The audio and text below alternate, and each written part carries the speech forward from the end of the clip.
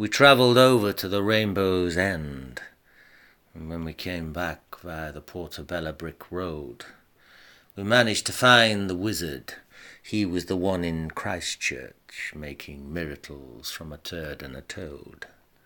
It started out long ago, with a stranger and a storybook soul.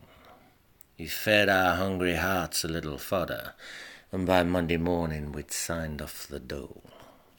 Every fence we climbed, the grass it looked so green, and each dusty beach road led us barefoot into a sea of dreams.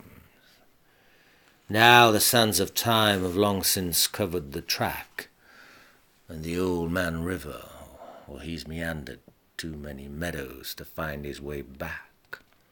Like refugees we travelled across land and sea, carried on the trade winds, pulled and pushed by spring tide and summer breeze, germinating as unwanted seed into the world's cracks and crevices, the townsfolk termed as the knotweed.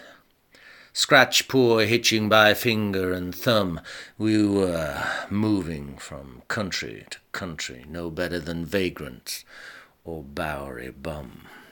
By day we'd face and follow the sun, come the lowly night we'd sleep in a sack underneath the stars and a bivouac. Now the new wage traveller, they're techno-tramps, Google gypsies, surfing radio waves, in search of Nintendo. They don't want nirvana. They prefer to find something called silicana. You know when they've arrived. They're all eating Candy Crush. The conversation has died.